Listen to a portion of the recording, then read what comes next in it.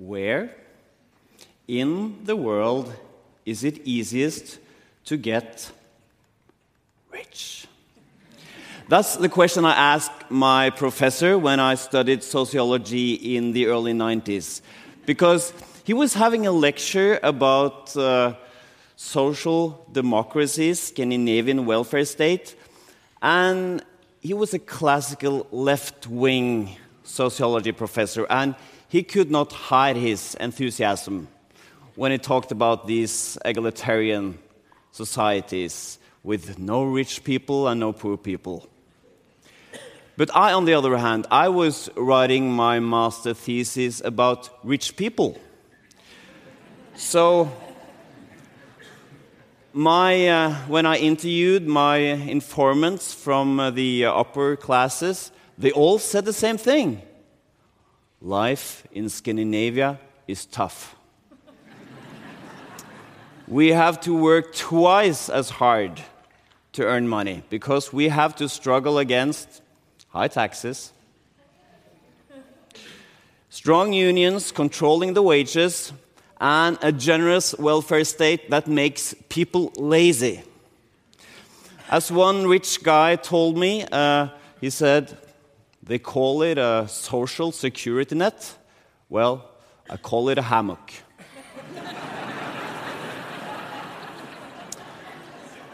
And as every aspiring social scientist, I had starting to go native. I started to feel sympathy for these rich people.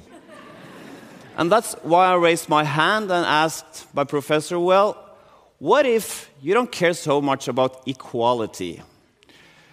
What if your dream is to become rich? Where in the world should I have been born to become really rich?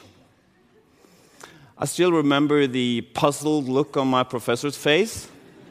But he answered the best he could, something like, well, if that's your goal in life, you should probably have been born in a society with free markets, low taxes, and minimal government intervention. And he added, if you want to become rich, you should probably not study sociology. And that was a good answer, and the best guess we had back then. That is, until I saw that the University of Oslo professor in economy, Kalle Moene, actually had checked the facts. Where in the world it's easiest to get rich? And before I share with you where you should go to earn money, we have to define rich. The UN talks about the poverty line. You know, if you earn less than $1 a day, maybe $2 a day, but we have to define the richness line. It's a more fun line, actually. And the most reliable report when it comes to rich people, the Wealth Report, they set the richness line at individuals with net worth more than $30 million US. And in the consultant jargon, these people are called UHNWIs. That is, ultra-high net worth individuals. That guy, by the way, he's not rich, he's just a model.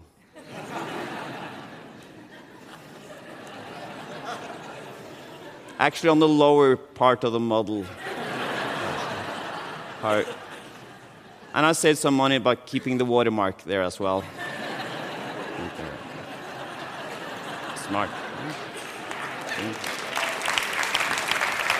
So, according to the Wealth Report, there are more than 170,000 UHNWIs in the world.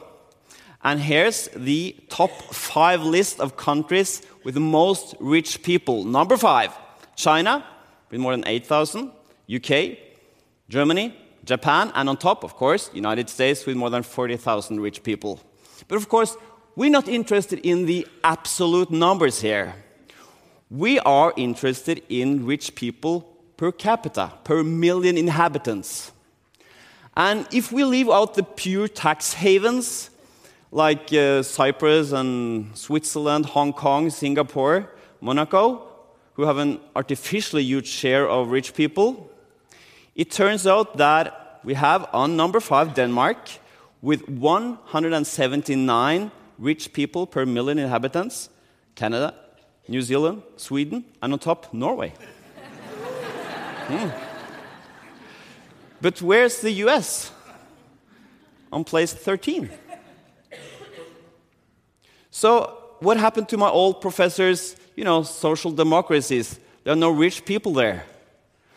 But okay, $30 million, that's just pocket money in a country like the US, where people can get insanely rich.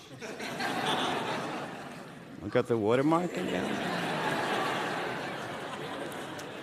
So let's rise the richness line up from $30 million up to $1 billion.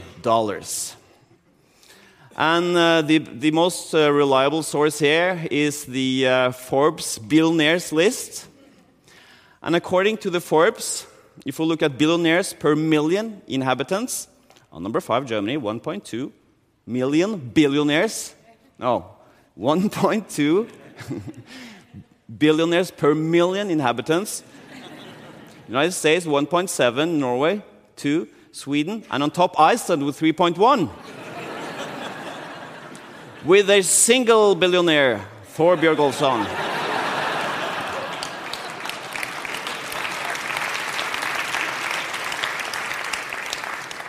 He could have been a model.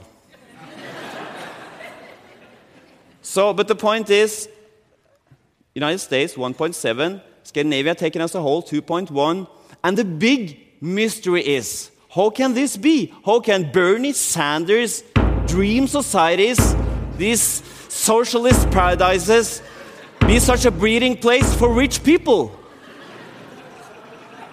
That's a mystery.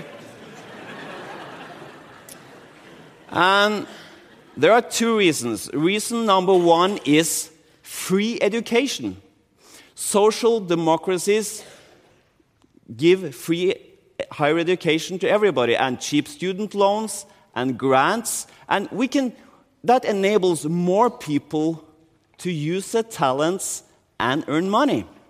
We can see this in the social mobility numbers. Imagine all fathers in a society, and we divide them into 5 groups based on income, from the bottom 5th up to the top 5th. And then we look at their sons, and then divide their income into 5 steps.